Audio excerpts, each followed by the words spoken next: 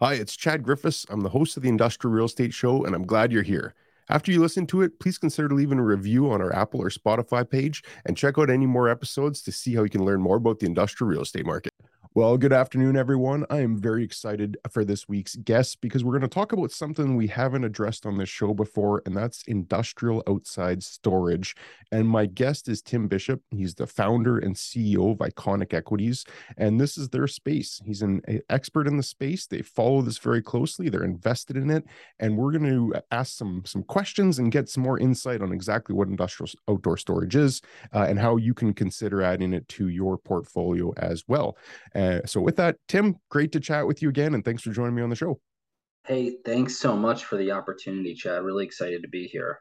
Yeah, and likewise. And the last time we spoke, we had a great chat about industrial outdoor storage, and I wish we would have recorded that episode because we had such an awesome discussion on it. I'm just going to try and extract as much from you in regards to that last conversation we had, so that other people can hear from it as well. Yeah, it's definitely an emerging strategy, within the confines of traditional industrial. But there's a lot of nuances involved, and since it's kind of in the second or third inning, a lot of people, especially the sophisticated institutional investors, they need to get up to speed on the strategy first and what those nuances are. And once they're kind of equipped with that knowledge, then they're capable of figuring out if it's a fit for them. And that's exactly what I want to get your insights on. So maybe we could even just start there on what industrial outdoor outside, maybe I said earlier, industrial outdoor storage. What exactly is it? Yeah, I mean, it's really low coverage industrial. So, how we classify it typically within our programmatic venture is sub 30% lot coverage. And that's kind of based on the FAR of the property. So, the warehouse takes up less than 30%. So, usually what it translates into is trailer parking, excess acreage, pallet storage, heavy equipment rentals, container storage near the ports. It's a multitude of uses, but what it really is low coverage industrial, whether it has a building on it or not. And, it could be a traditional, just a drop lot where it's really just a parking lot that qualifies as well. I'm seeing improvements be more and more popular, having some sort of warehouse on the property, just a little bit more financeable during tough financing times that I think everyone can relate to. So that's kind of what it looks like. And the markets that you're typically seeing this be most popular in are the high barrier to entry markets, the port markets. It's really strong labor pools, intermodal access, big ports, fast growing ports, Los Angeles, Long Beach, Savannah, Charleston, Port of Newark, North Jersey is a really big iOS market, Atlanta, Dallas. Those are, pretty big iOS markets. And those are the ones that really we focus on the most, the Bay Area as well. I find it very fascinating because obviously land has been around forever and industrial land has, there's always been surplus industrial land that maybe somebody owns and they had it earmarked for development at some point down the road and they just decided to do a short-term lease until they were ready, or as a company that, like you said, maybe that had a low site coverage ratio and they leased out some surplus land. But it's now getting into the mainstream from the standpoint that it's institutionalized and there's investors like yourself that is your mission, is to go and buy industrial land for the sole purpose of leasing it out. So I want to explore a few things on that because I've got some familiarity having done some leasing in the past, but not to the degree where I've ever considered it, or even anyone that I've spoken to has considered it as an investment strategy in itself. So for those that are curious about it, I think the next questions that they would ask is, what does the tenant profile look like and what do the lease terms look like? So maybe we could start with the tenant profile. Are you seeing these as do you find large companies that are doing this? Like, is it a big 3PL leasing a few acres for trailer storage, as you mentioned, or are these small local companies, or is it everything in between? Yeah, it really depends on the market, the location, and how big of a site it is. Obviously, if we're talking like 3 miles outside the port of Long Beach, you're probably talking about a pretty well capitalized 3PL. It could be Amazon leasing out surplus 3 acres to run that coterminous with their warehouse lease a couple blocks away. Or they could just be leasing it out because it's a critical part of their supply chain. And I think that since parking has become less and less available because there was such a big warehouse boom the last 5 years or so, that a lot of these core gateway markets have gotten all built up, and they've traditionally tried to maximize FAR in order to maximize returns, and that's sacrificed a lot of the parking needs for a lot of the 3PLs and distribution focused tenancy and e-commerce companies and the like. So what it's led to is the leasing community, and the tenants are totally on board with this, is bifurcating out parking rent from warehouse rent.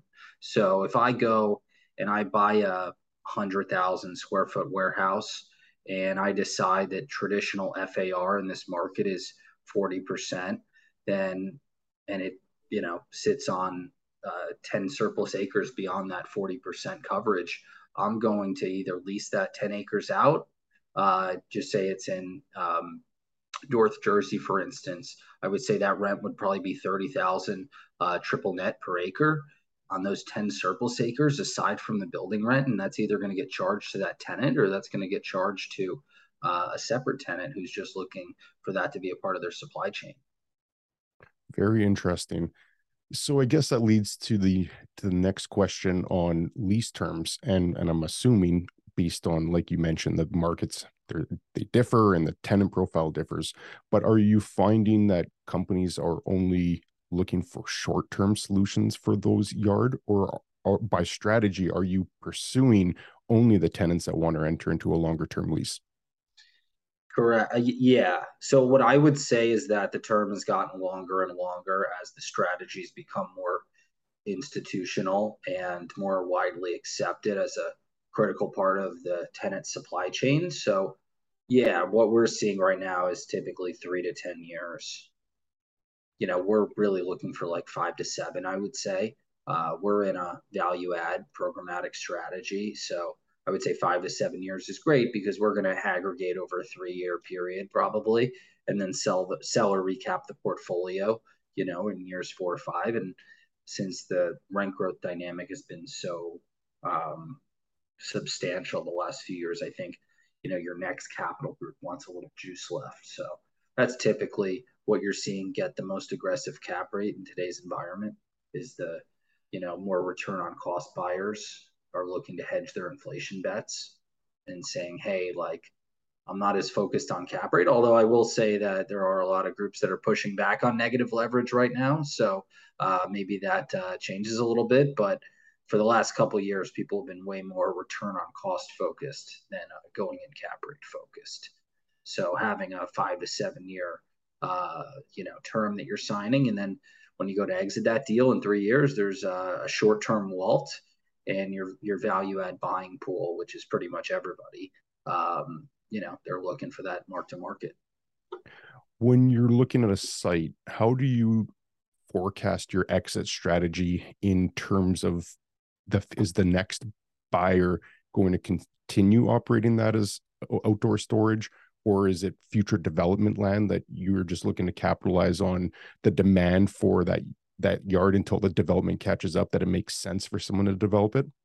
Yeah, that's a really good question. I mean, I would say, look, Prologis has been pretty vocal about shooting for covered land plays right now. You're seeing a lot of the really well capitalized unlevered buyers jump on covered land plays so that they can clip a little coupon for a couple years and then go ground up at a reasonable basis in these really strong markets, and they don't have to deliver in the middle of a recession. So what I would say is most of the time it's highest and best use. I usually game plan for it being highest and best used. Typically we're looking for a particular return on cost, whether that's a 7% at stabilization in a gateway market and an 8 probably in today in the secondary markets. That's really highest and best use to us. if it's a really good site and it's got the right parcel shape, if it's a good rectangle, maybe it could be a truck terminal down the road, maybe it could be 120,000 square footer in a gateway market. What's great about this strategy is that the leasing costs and the improvement costs are typically very low, so you can keep that basis very low. So if it's a really strong site from an access perspective and a market perspective, if it's in close proximity to port, that can absolutely be a warehouse development, 3, 4, 5 years down the road. Do you put any provisions in your lease that you have unilateral ability to terminate if you sense an opportunity for that? We haven't had to yet because our base case is just industrial outdoor storage for these sites. We're just trying to lease it, stabilize it. I think when it comes time to sell the portfolio or recap the portfolio a few years down the road, that could be a conversation, but we're not, prelim, going into a lease thinking like, hey, we're gonna, knock these guys out. We really want to maximize value, curate a strong tenant mix in our portfolio, and keep these tenants in there for as long as possible, and really maximize our yields rather than game plan for a ground up. Yeah, I suppose that the outlook on that is a bonus. If the land, if the development game catches up to that land and there's high demand to buy and develop, that's just a bonus. But you're making your strategy on the basis that you're looking for strong markets, good access, everything that a normal purchaser would be looking at. But your Correct. game plan is you could hold those indefinitely, under the premise that as long as there's tenants to lease land, you're going to be a provider of it. Correct. And what I would say is that since it's become such a hot strategy recently, we haven't really seen it be at a correct land basis that would make sense for ground up development today. You're usually a little bit above that where it's like, hey, like we would be, if we were going to go ground up on this today, it probably wouldn't pencil. So highest and best use for the next 3 to 5 years is industrial outdoor storage. When you talk about improvements, just going back a few minutes to the comment that you made, what typically are you seeing that tenants require, or what you're just proactively doing before you even find a tenant in terms of preparing that site? Yeah, yeah. Typically it's like a 10 or a 15,000 square foot maintenance or security shack. That's pretty much it. And then mostly just paving, lighting, and fencing. That's probably your most basic outline of what it looks like. Um, but like we're buying a site this week, closing on Friday, hopefully. That's got a 50,000 square foot building and some surplus acres. That could end up being one tenant for the whole property, or that could end up being two tenants. So that's what's good about the strategy is that there is a lot of optionality, and you can accommodate a variety of different tenant uses because for instance, that building might be a distribution user, but the land could be a contractor's yard. So what we're thinking is that that's going to help us maximize that yield, and that's in a Midwest market over in Columbus, and the yield is definitely quite a bit higher than what we've seen in the gateway markets. So we're seeing kind of this unique strategy to buy some of these opportunities from some non-institutional sellers who really aren't just thinking that way from a leasing perspective. They're just thinking, oh, this is going to be one tenant, and that's that. We're seeing where we can really maximize our return on costs, an opportunity for that. Yeah, you're right. I don't think a lot of people are considering having land and trying to find tenants for it. They probably, it's probably an afterthought, if anything, as opposed to that's the strategy that you guys are going after. When you mentioned that you pave the sites, are you asphalt paving them, or are you just putting down gravel, or how are you preparing those yards? Yeah, it's pretty market specific. It's gonna range on how much money you want to put in if you're gonna get the rents on the other side, if it makes sense for that market. Like I know if you're in like certain parts of Atlanta, you're just going to do crushed gravel and call it a day, or Savannah. But if you're in like, 2 miles outside of like the Port of Long Beach, or if you're in, the Inland Empire where we recently bought a site, it's going to be as class A as you can make it, concrete and all that. So, yeah, it really does depend on what your return on investment is going to be on what kind of materials you use. And you're just building that all into your pro forma anyways, right? Whether you have an expense line item for gravel or for concrete, you're just building that into your acquisition cost and what you think you'll get in rent to build your model, I'm assuming. Yeah, and it's not rocket. So like if that's kind of the norm for the market, and that's what's going to command higher rent, and that's kind of the standard against your competition, then you're definitely going to want to go that route. And then also sometimes some of these municipalities, and I'm sure we can have a whole discussion about the municipalities and where they get involved in this strategy, but sometimes they have beautification standards that you need to adhere to. So that could dictate some of the materials that you use, or the, masonry, the walls that you put up and all that kind of stuff, the fencing. So it really does depend on deal to deal. And that's what I would say is most arduous about this strategy is it is extremely nuanced. Like no deal is similar to the other one, because every individual deal, you need to, ensure that you have the proper zoning on that site, and you need to really dig on that front. You need a local um, zoning council that can sign off on it, and have to go in and figure out exactly what the history of this site is within the confines of the municipal code, and see how friendly they are, because they are definitely and absolutely pushing back. They do not want pure truck parking in their neighborhoods. It increases congestion. It doesn't create, um, jobs to the degree that office or traditional industrial would.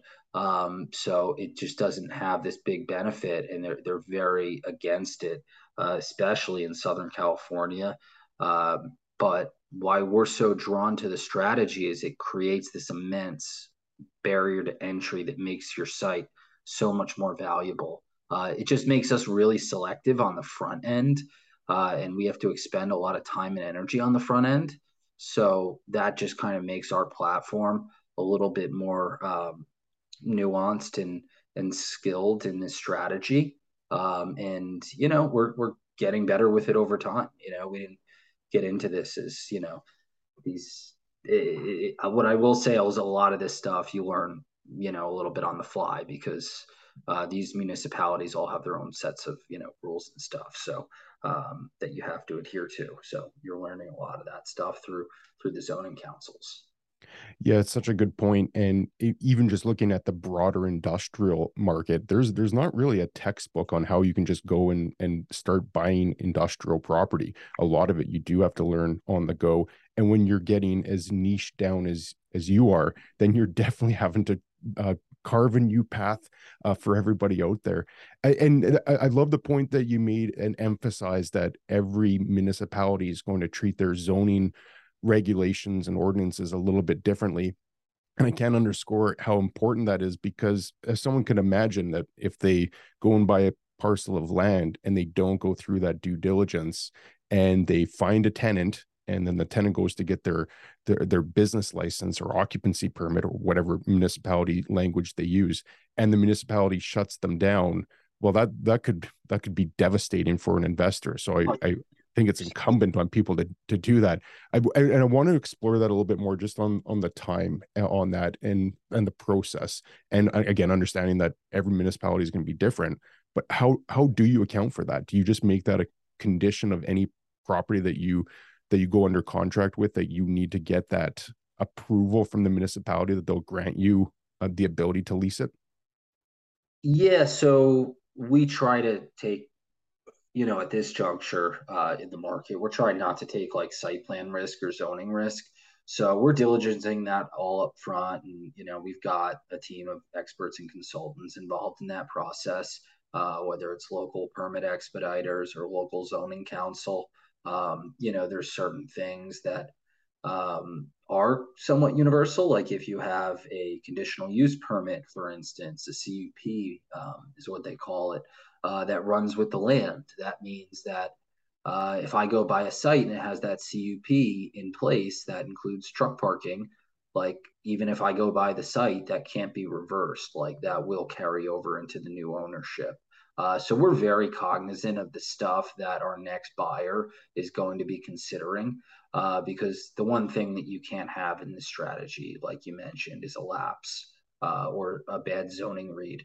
There is always, what might make you even a little bit more apprehensive about the strategy is that they could reverse the municipal code. So you could have trailer parking, it's totally approved, everything's all good, and then they change their minds after you buy the site and rewrite the zoning code.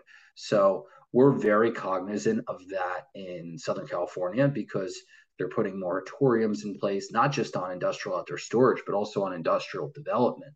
They don't even want warehouses in their neighborhoods. So when there's markets like that, we spend a lot of time on the upfront stuff, and we've almost had a close call. Thank God, we've never had a major issue, but I know some of the extremely well capitalized groups have had that happen to them. And these are guys that are about as institutional as it gets, that have had bad zoning reads, or they've had municipal codes reversed on them, the zoning code rewritten. So, that really has an impact on value, as you can imagine. Yeah, it's definitely not for the faint of heart to go into the space, but like you said, there's a lot of reasons to be optimistic about it, but people need to understand that downside risk too. Speaking of the risk, from a property level risk, what other due diligence are you doing on the site? Yeah, and I'm definitely not the due diligence expert from our team. We've got a guy named Ty that was formerly at Prologis, who is really, our expert on that front. But I'm pretty plugged in throughout the process. I know that environmental is very, very important, and we try to navigate that, through council and see if there's a way around it, or if it's kind of a non-starter of a transaction. That I would say those are your two biggest hurdles in these transactions are zoning and environmental. And then from there, it's just assessing functionality. Because what I think is so important about it's not like looking at warehouse comps where you're like, okay, well, here's a list of like what we used to do. Here's the list of the 50,000 square foot leases that have been signed. Okay, I'm buying a 100,000 square foot building. It's going to be a 2 tenant asset. This is what I can reasonably expect. And we can assess like what the development pipeline looks like in that submarket, and how many tenants are in the market that are actively looking for 50,000 square feet. It's not like that in iOS. Like Mhm. you can't really. It's tough. Like assessing demand is very anecdotal. Um, Data is very hard to come by, and that's why I think we've done pretty well in the space, or at least built a good foundation and positioned us for future success in the space. Is like I'm plugged in with every institutionally backed iOS group in the country. There's no one that I haven't spoken with. So that is really important for having somewhat of an edge in this space, because the brokers have some data, but it is nothing like industrial warehouse development, where you have like you know all this data to go off of, and you can reasonably expect to lease up at this rate. It's like if you're not plugged into that sub market and know all of your competitors and what's being delivered and where rents are really coming in and where RFPs are really coming in, then you could really get burned. So assessing functionality is probably the third thing that I would say is really important, because no two sites are alike. You might have a triangular shaped site that might not be as functional for a 3PL, because you're not going to get as many trailer spaces per acre. That's where you can get a discount on the rents. So you have to appropriately underwrite that compared to the comp down the street that's more rectangular and more efficient of a site. So that's definitely something we're super cognizant of. And we've gotten more and more cognizant of it over time. Yeah, that's a really good point. And in the limited experience I have in that space, I also found that there's different terms that greatly influence the value. Like it might be a company that only needs, maybe it's a construction company doing a large municipal project and they only need a site for 2 months.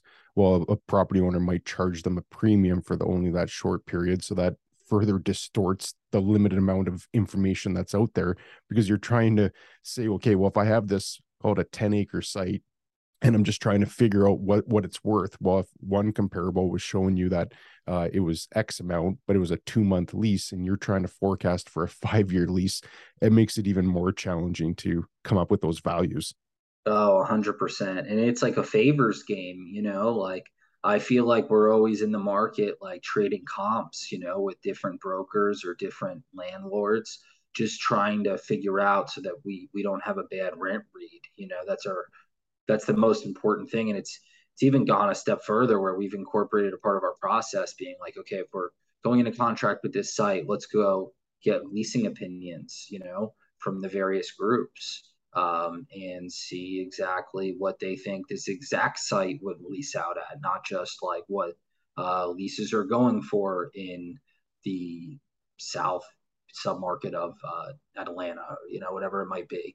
You can't be general here. We try to get like very specific and very granular and take into account like everybody's opinion, because a lot of people see different things, and that allows you to make a really educated guess rather than just guesstimating. Because I see a lot of groups, they end up buying these sites at big bases because they hear that like um, you know a dollar, like one comp got done at $48,000 dollars triple net per acre in Newark. Now everybody thinks that that's where the market is, when the reality is that comp was like literally on the port, like the most class A site that ever existed, maybe in the country.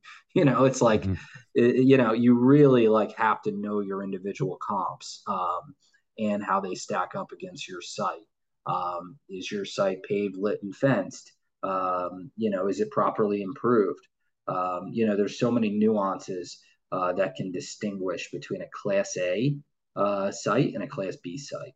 And there's not a lot of Class A sites out there because that's something, another trend that we're seeing as times have gotten a little bit tougher is that most institutionally backed groups do not want to do iOS development for a couple of different reasons. A lot of the iOS deals are like 10, 15 million bucks. Nobody wants to go ground up and take site plan risk and, uh, like basically do a ground up project on a 10 or $15 million deal. It just doesn't, it's just not worth it. In terms of, how arduous it is on your team. So you don't see a lot of Class A new development iOS. It's a lot of it just existing product, and that's kind of the trend that we're seeing out there. Is people are gravitating towards cash flowing assets because they're a bit more financeable. People are gravitating towards improvements, low coverage, not just plain lots. And we're also seeing people gravitating towards positive leverage. And that is something that is becoming more important to people, across real estate, really, during times like this. Yeah, a ton there. And what one thing that really jumps out to me, and I'm assuming anyone that listens as well, is that you've taken what seems to be like a pretty straightforward sub asset class of just being industrial land and really broken it down to how complex and nuanced it can be, where someone that hadn't given it a whole lot of thought probably would have just thought one site in Texas is going to be very similar to a site in Georgia, when in reality there's so many variables that go into it. So it really is a topic that someone needs to jump into pretty deeply before they're prepared to commit any money on that. On the point about financing, you said that that's obviously a big part right now. We're in a rising interest rate environment, and there's clearly stress and pressures that come with that. How have you found banks in general to deal with, either from just a perspective of how their lending approaches or how they approach outdoor storage specifically? Yeah, no, and I'm glad that we're recording this so I can listen to it later, like 6 months from now, and see how hopefully things have started to normalize again. But right now, I mean, that's why people are kind of anti vacancy because the lending rate is like 8, 9, 10% all in, and you're getting like 50% leverage on vacant property. But then if it has improvements and it's leased out, it could be, 6% or high fives or something at like 60% leverage. So it's just like vast. It's like getting, a hard money loan on or a bridge loan when it's vacant because it gets treated like land. Um, it's not like you're buying a vacant warehouse and leasing that up. So the credit markets haven't fully caught up to the strategy yet.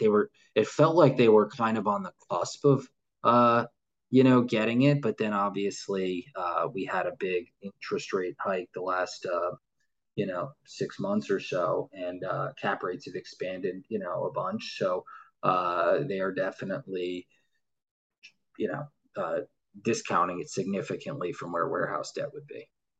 Hmm. So what's kind of your general outlook right now? Because you said that you want to listen back on the 6 months, and I do that all the time with predictions that I make, and some I'm way off, and some I'm surprisingly accurate on. So with the context that neither one of us have a crystal ball, what's your just general outlook for the next, call it 6 to 18 months? Yeah, so I mean, look, like this strategy is rapidly institutionalizing. I think it's only going to get stronger and more institutional, similar to the dynamic of single family rentals and self storage and stuff that, historically was very fragmented and non institutional because the groups that are involved now in this space are very sophisticated. Some of the groups, I mean, that you could mention JP Morgan, LaSalle.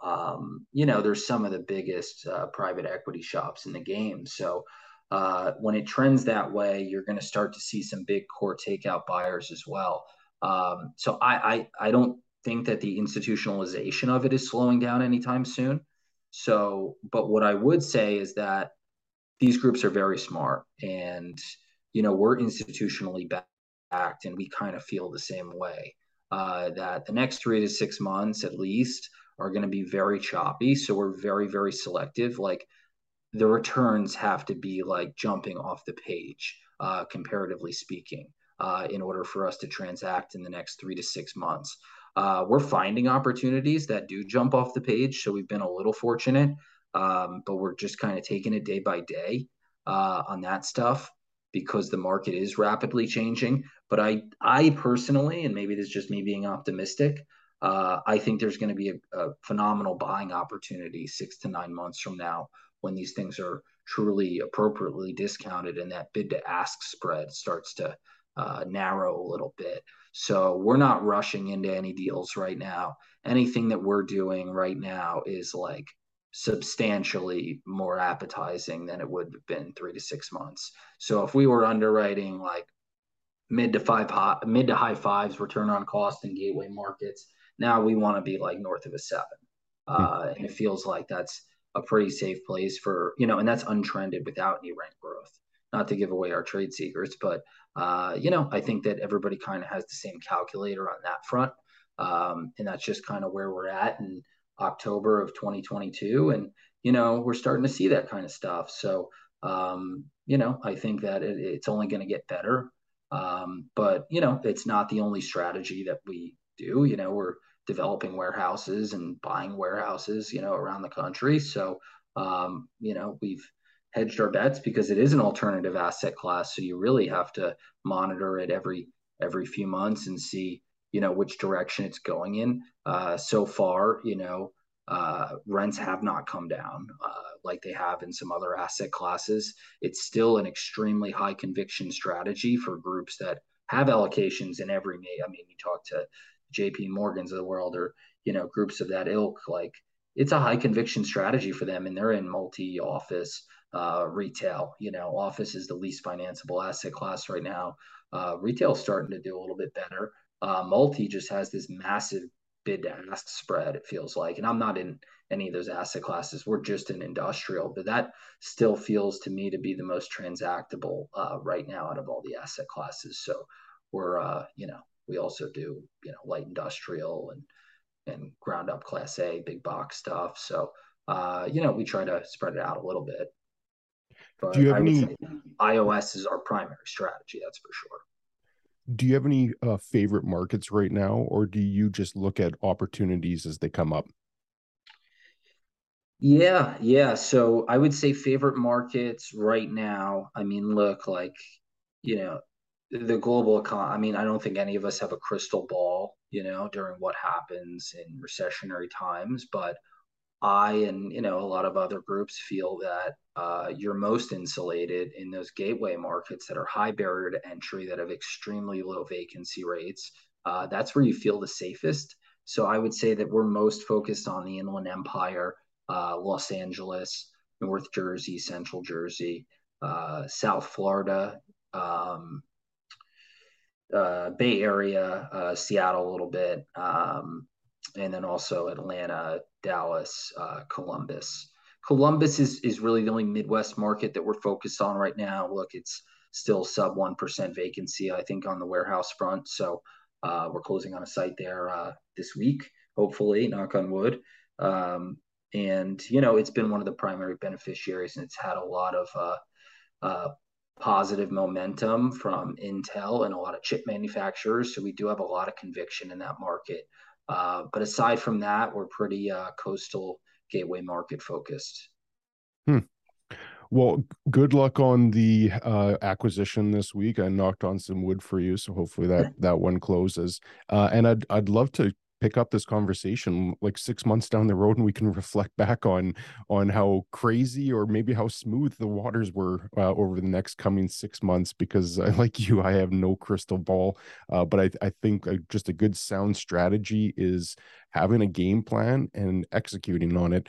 And there's always going to be these short-term aberrations which seem much bigger at the time, but when you look back on it, like even to me, like 2008 2009 was a crazy time, but I look back on it now, and it doesn't seem nearly as scary as it was when you heard like Lehman collapsing and all this stuff. Like at that time it seemed so scary, but you look back on it now, and you're like, well, it was 2 years and we all came out ahead on it. So I wonder what the next 6 months, or maybe it's 2 years, will look like. But I'd love to have you back on, and we can either reminisce about how smart we were, or we can loathe in maybe we're still in the recession. But if you're up for it, I'd love to continue the conversation. Yeah, look, I'd love that. And, that's the thing, is like it's not forever. So now's the time to focus on leasing and execution, and just be really selective about your investments. And then just, hopefully be ready to start up the next buying cycle, which hopefully is coming up soon. And, I think if you look back historically, like the best deals that were bought were probably like 2010, 11, 12. So, not too long thereafter. So if you can get access to capital and figure out that part, there's definitely going to be a lot of great opportunities coming up here over the course of the next couple of years. Yeah, I couldn't agree with you more. What are the best ways if people just want to learn more about Iconic or learn more about you? What's the best way for people to reach out, or website to go to? Our website is www.iconicequitiesgroup.com. And then we have our iOS website too. It's iconiциos.com, and that'll give our acquisition criteria. If any of the brokers out there want to send us some deals, we'd love to work with you guys. We're extremely broker friendly. That's how we get stuff done. I don't think we've ever done a direct transaction. Probably never will. Maybe, but for now, we like to, just constantly work with the brokerage community and scale up that way. So that's kind of our contact info. And my email's tim@iconicequitiesgroup.com. If you guys ever want to chat with me about industrial outdoor storage or look at deals with us, we're an open book. So thanks for giving us the opportunity today to chat with you, Chad. Yeah, well, thanks so much for sharing your insights, and I'll put those websites in your email in the show notes so people can access that pretty easily as well. And really do appreciate you sharing so much wisdom insight on that, Tim. I learned a lot myself, so I really do thank you for taking the time to jump on this with me. Hey, thanks so much. Really a big fan of your podcast. Would love to be back. Oh, I'll send you an invite to tee something up for like March, April of 2023. That'd be great. Looking forward to it. Awesome. Okay, well, thanks again, Tim. Good luck on the acquisition. Hope it closes for you, and look forward to the next chat. All right, my man. Have a good one. Okay, you too. Thanks, Tim. I hope you got some value from that episode. I always enjoy getting to speak with these guests. Again, if you got any value from this, please leave a review on our Apple or Spotify page, and look to catch you in the next episode.